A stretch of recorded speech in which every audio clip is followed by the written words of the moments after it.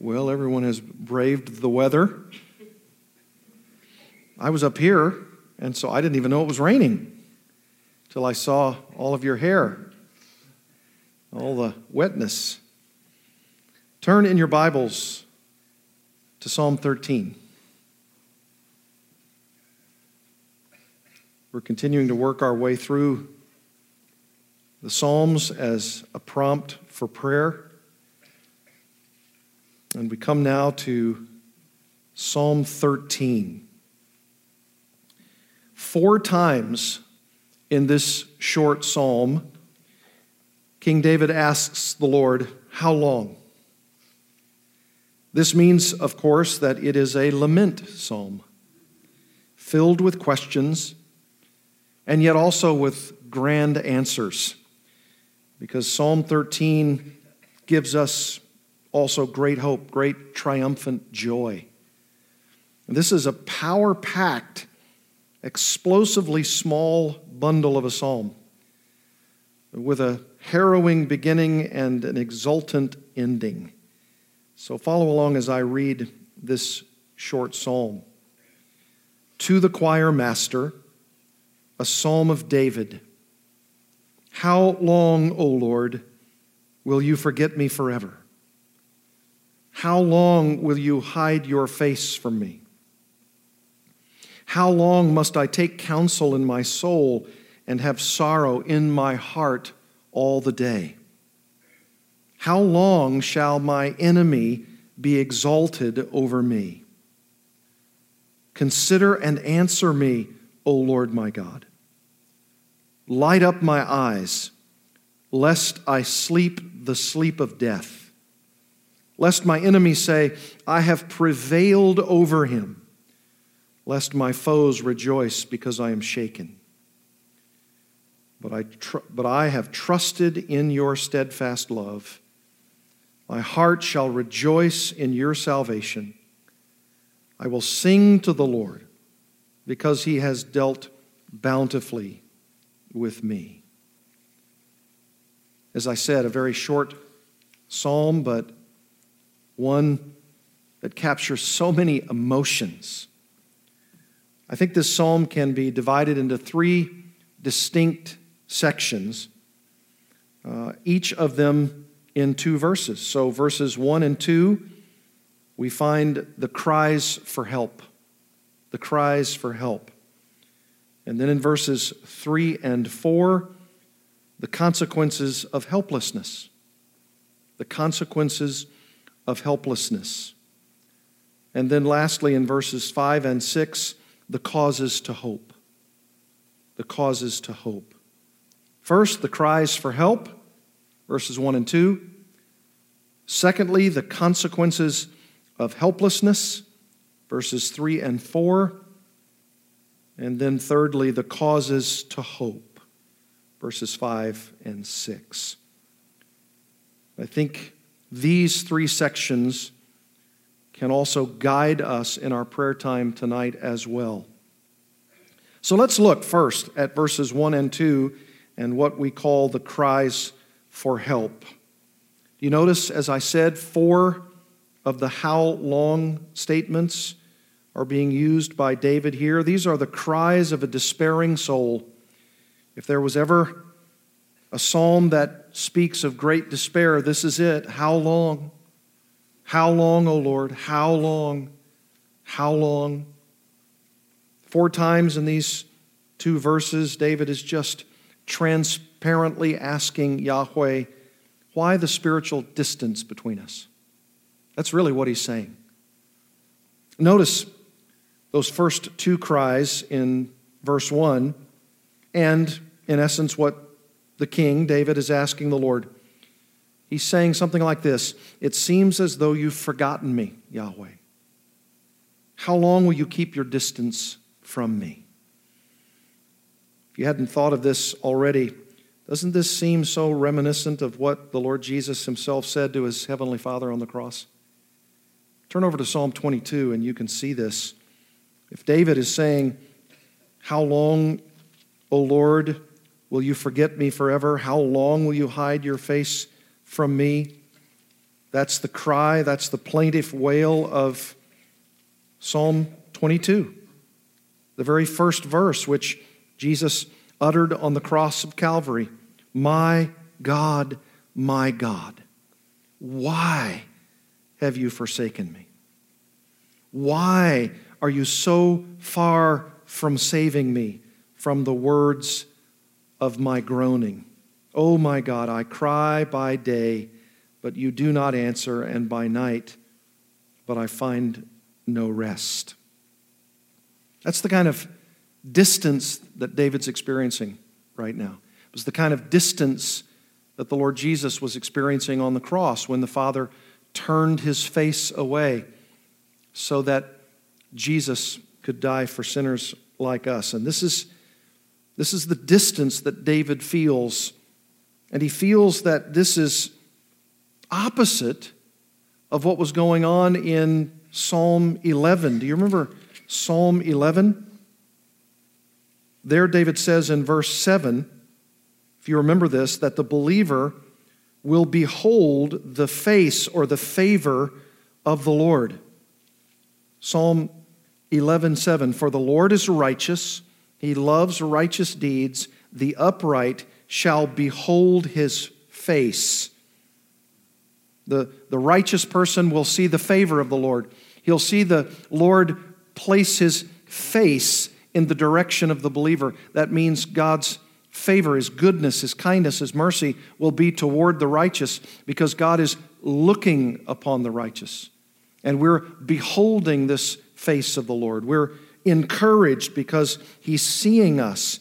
He's placing his favor upon us. But here, just a couple of psalms later in this arrangement of the Psalter, David is saying the opposite. How long, O Lord? You're forgetting me. You're hiding your face from me. He's crying out to God precisely because he's not seeing God's favor. He's not seeing it. He's not seeing the face of God. And that's, I think, why he's added here, I don't see your face. I don't see your goodness. I'm not experiencing that right now. Willem van Gemeren, great commentator on the Psalms, says about this particular psalm, Psalm 13, the psalmist is alone, and suffering in loneliness aggravates the anguish. Where are the blessings of protection, grace, and peace promised by the Lord? The psalmist is disturbed within himself. He searches his thoughts as to what has happened. David's hurting. Verse 2 brings out the anguish of his soul. How long must I take counsel in my soul and have sorrow in my heart all the day? That phrase, all the day, is just a way of saying continually. All day, every day, all day and all night. My heart is in abject sorrow. How long will I have to take counsel in my soul? That's an interesting way of translating it. How long will I need to talk to myself in the despair of my soul? Come to me, Lord, visit me. You say, what's going on in David's life? What's he experiencing? We don't know. We don't really know. Maybe there's a clue in verse 3. David's so vexed in his soul that he says this, how long shall my enemy be exalted over me? Maybe that's a clue. He's wrestling with his enemies. We don't know if it's verbal. We don't know if it's physical. We don't know if it's a time of battle. We don't know if it's something that's happening in the king's court. Maybe someone is trying to overthrow the throne. We don't know. The psalm is not clear enough in terms of the specifics, whether David's specifically referring to his enemies in a battle, his own personal fears about his rule or his reign, or something entirely different than these. And yet, regardless of the specifics, this psalm, I believe, can and does relate to all of us at one time or another, doesn't it? I mean, in one sense, you could probably say the specifics are left to us undetermined. For David, of course, he knew exactly what he was crying out to God for, but for us it's undetermined, maybe because the flattening out of the psalm is so that you and I can put any vexation, any trouble, any sorrow in this psalm and be blessed by it. To be able to ask the same question of our God. Anything in our Christian lives where we felt abandoned by God's seemingly ever-present help in times of trouble. You know, the book of Hebrews says that our God is there in a time of trouble and we can go to Him, the throne of His grace. But there is at times the sense that even though we know that truth, even though we know that God is there, even though we know that He is for us and that no one can be against us, we still feel the distance, right? Where's God? I saw a crocheted, framed thing on a wall one time that said, if you don't feel close to God, guess who moved? Well, that's true, but sometimes it's also true that we don't feel close to God. And we are anxious, fearful. And I suppose, as I said, this is partly why Psalm 13 is in the Psalter to begin with, because it doesn't tell us the specifics. Another commentator says it this way: there is no information in the psalm or in the account of the life of David that would tell us what event this psalm reflects. The fact that it was deposited in the sanctuary for the Levitical choirs to sing indicates that it was written for the purpose of encouraging other afflicted believers who felt abandoned by God and at their wits' end, and not simply to remind people of an event in the psalmist's life. That's true. You could even say it maybe this way: regardless of the circumstances, with David or with anybody else, I have my own personal circumstances. I'm hurting, and I'm asking the question, God, where are you? That's why I think this psalm is so very valuable for us as Christians, because of regardless of the circumstances in anyone's life, the circumstances in our life is what is most pertinent to us, what is most important to us. We need to feel what the psalmist is feeling, even if we don't know what the psalmist is going through. And in a sense, the psalm mirrors what we're going through, even if the psalm itself doesn't know what we're going through. Alec Motyer said, periods of anxiety are something we all have to learn to deal with. And Psalm 13, for all its brevity, is a marvelous instruction. We know beyond question that Yahweh will never forget us. But the plaguing thought arises that maybe our sins and failures have so alienated Him that He has withdrawn His favor. How long, O Lord? How long? How long? That's really a kind of prayer, isn't it? It's a kind of prayer question. How long? How long?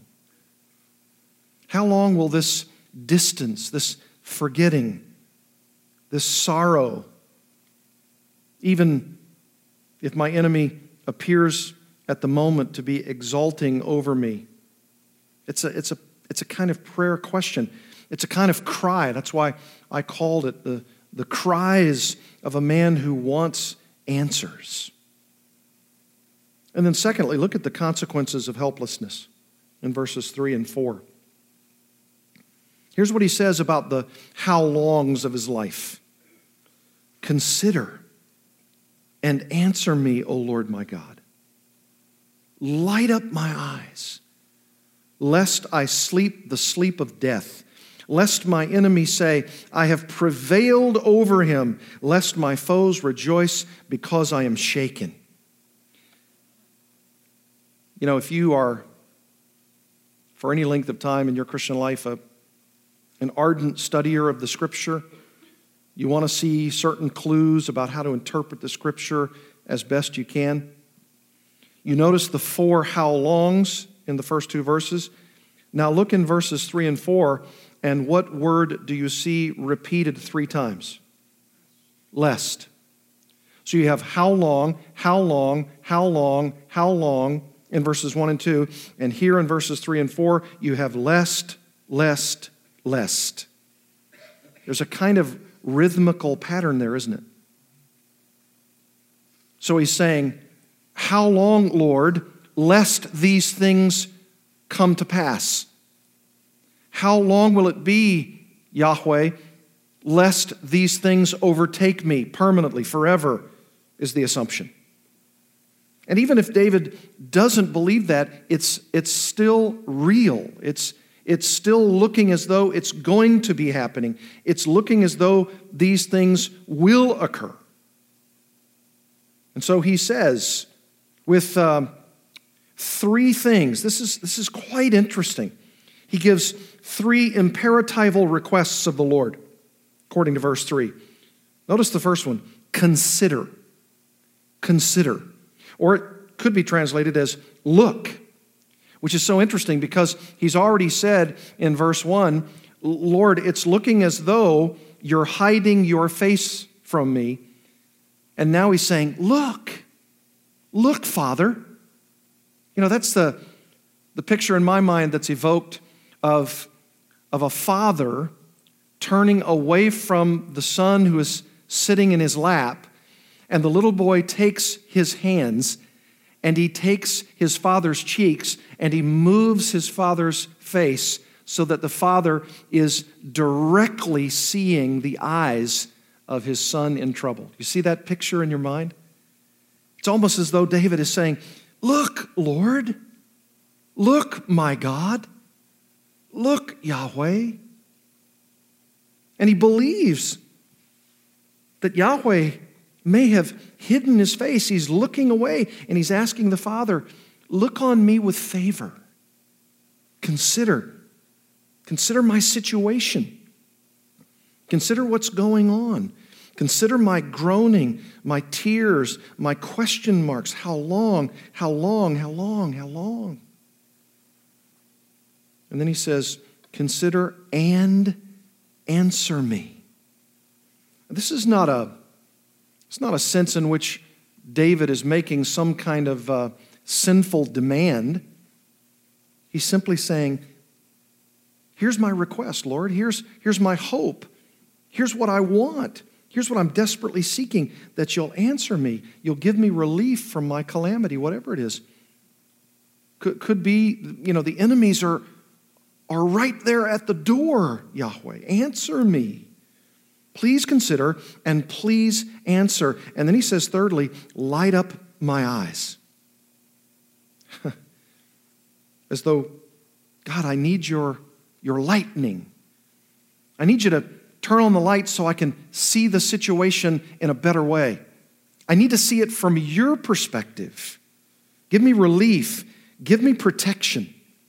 This is a way that the Old Testament is telling us, God, give me insight to the situation. Give me an enlightenment. Look over at Psalm 36, and you'll see this kind of metaphor of lightening up the eyes, sort of brightening the situation so that we can truly understand. It says in Psalm 36, for instance, verse 7, how precious is your steadfast love, O God. The children of mankind take refuge in the shadow of your wings. They feast on the abundance of your house, and you give them drink from the river of your delights. In other words, you are coming through. You are answering. You are giving us what we believe we really need to be sustained in this life. And then notice verse 9, for with you is the fountain of life. In your light do we see light. Yes. Lord, I need your light. I need you to help my countenance. Take my eyes and open them and place your light into my eyes so that I can see the truth, so that I can understand the circumstances. And you want to see some of the opposite pictures of the dimness of the eyes, where there's more darkness, where you can't see, where it's cloudy. Look at Psalm 6. Psalm 6, this powerful metaphor. in the opposite direction. Psalm 6, verse 6. David says, I am weary with my moaning. Every night I flood my bed with tears. I drench my couch with my weeping. My eye wastes away because of grief. It grows weak because of all my foes. The situation is dimming. The light's going out.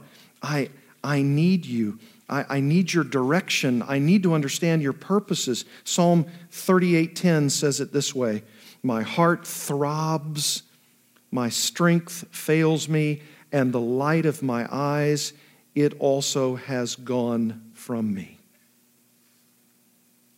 And David says, light up my eyes. He prays this way. Why does he pray this way here in Psalm 13? Here's the first lest.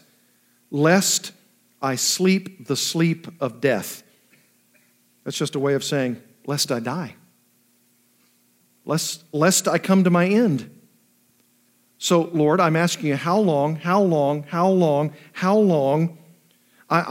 I'm in a sense not demanding, but I'm asking in the most sincere and yet in the most urgent way, consider, look, answer me, O Lord my God. Light up my eyes, lest I die. I don't want to die. I don't want to be overtaken by death itself in this condition. I want to be triumphant. Then he says in the second lest in verse 4, lest my enemy say, I have prevailed over him. And you might even hear David saying something like, lest the enemy gloats. Unless the enemies of Yahweh, not just the enemies of David, not just the enemies of Israel, but the enemies of God himself, don't let them gloat over us. And then that third lest my foes rejoice because I am shaken. So he pours out his heart to the Lord for deliverance, for mercy. These are the consequences of helplessness. I mean, can you imagine? Just inject your situation in there, either now or something you may have experienced in the past. Lord, consider this lest. Lord, answer me lest. Lord, give me enlightened eyes lest, ... Right? All of us have gone through it. And cheer up. If you haven't, you will. You're going to go through it. It's going to happen. Whatever it is. And it may not just be once, of course. It may be multitudes of times where the dimness of your eyes is clouding your vision. You don't quite know what's going on. There are going to be some lests in your life. You're going to come up against something and you're going to ask God to consider the situation, to answer, to light up your eyes, lest. These are the characteristics of helplessness. That's really what David's saying. I'm helpless. I'm helpless without you. And isn't that exactly where God wants us to be? Helplessly dependent. I suspect there are times where we receive the consequences of helplessness because we've tried to go it alone without Him. We've tried to deal with the situation without His counsel, without His care, without His help. And He's let us descend to the place where we're looking around and our vision has been dimmed. We don't see the enlightening eye of a faithful future. And we're in deep trouble.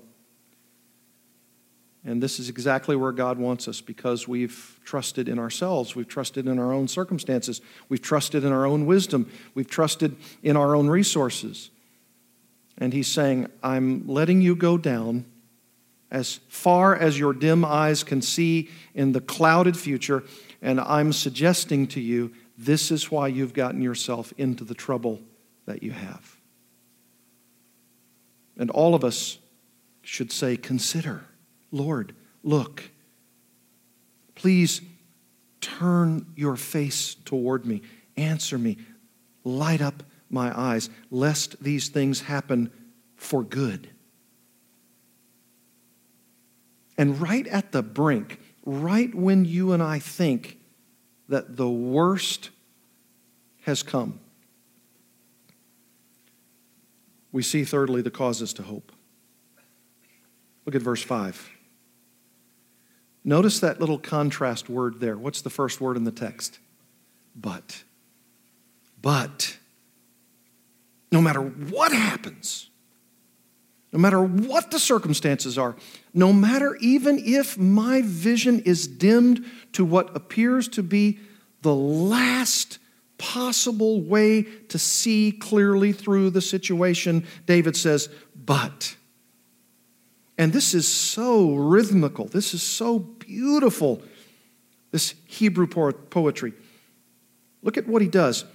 He rhythms out three responses within these two verses, which then cause David to get his answer, to gain his desired answer. Look at the first three. Look at the verbal ideas. Look at what David's response is to all the trouble, all the circumstances, and here's what he says: I have trusted, my heart shall rejoice, I will sing to the Lord. Do you see that?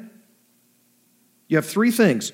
You have what he says he's doing in response to all of the trouble, to all of the how longs, to all of the lests. And he says three times, I have trusted, my heart shall rejoice, I will sing to the Lord. That sounds to me like three phenomenal opportunities to look at the Lord, to ponder his ways, to think about his character, and say, I don't care how bad things get. Here's what I'm going to do. I have trusted. That means David is in the midst of trusting. He places his faith squarely in Yahweh, his God. I have trusted. You could maybe make a little paraphrase of the text. No matter what, I have trusted. No matter what. I think that's why the but is there, the contrast. How long? How long? How long? How long? Lest these things happen, lest these things happen, lest these things happen. But I have trusted, and I will continue to trust. And then he says, my heart will rejoice. My heart will rejoice. He chooses to rejoice in God. It's a choice of David's. My heart shall rejoice. And then he says, I will sing to the Lord. This is a psalm, right? This is a song. I will choose to sing to the Lord. And he sings in response to God's goodness. So those are three very, very practical ways to look at our circumstances, to look at all of the problems, to look at all the how longs, to look at all of the potential lests of life and say, I trust, I rejoice, I sing. And by the way, in what does David trust? He says, I have trusted. In what does he trust? In your steadfast love. See the rhythmical nature of this? I have trusted, my heart shall rejoice, I will sing in your steadfast love, in your salvation, because you've dealt bountifully with me. See how it just rhythmically flows in this triadic act of David worshiping God. I have trusted in your steadfast love, in your covenant love. That's that beautiful and oft repeated phrase in the Hebrew Bible, the Hesed, the covenant love of God. Steadfast love, sometimes translated mercy. And David says, I don't care how bleak it gets. I'm going to trust in your steadfast love. I'm going to claim, I'm going to bank on your love. You love me. That's what I'm trusting in, that your covenant love is going to come true in my situation. And then what does he say? Secondly, my heart shall rejoice in your salvation. In your salvation. I suspect in this particular instance where he's talking possibly about enemies, whatever the circumstances are, it could be translated in your deliverance. You're going to deliver your people. You're going to deliver me.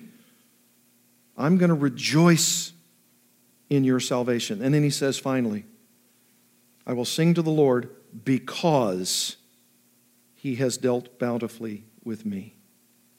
This is the proclamation of his song, because Yahweh has been so good to him. Is this your prayer to the Father, the Son, and the Holy Spirit? Lord, you've been so good to me. How can I question you?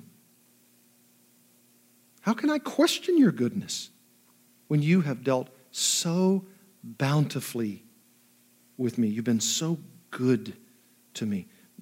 No wonder my heart wants to sing. No wonder I want to rejoice. No wonder I trust. Even in the midst of the how longs and the lests of life. I mean, this is a 6-verse psalm that's so short, but that is so wonderful a prayer to God, isn't it? Let's do that. Let's pray to God right now. Heavenly Father, Lord Jesus Christ, blessed Holy Spirit, the triune God,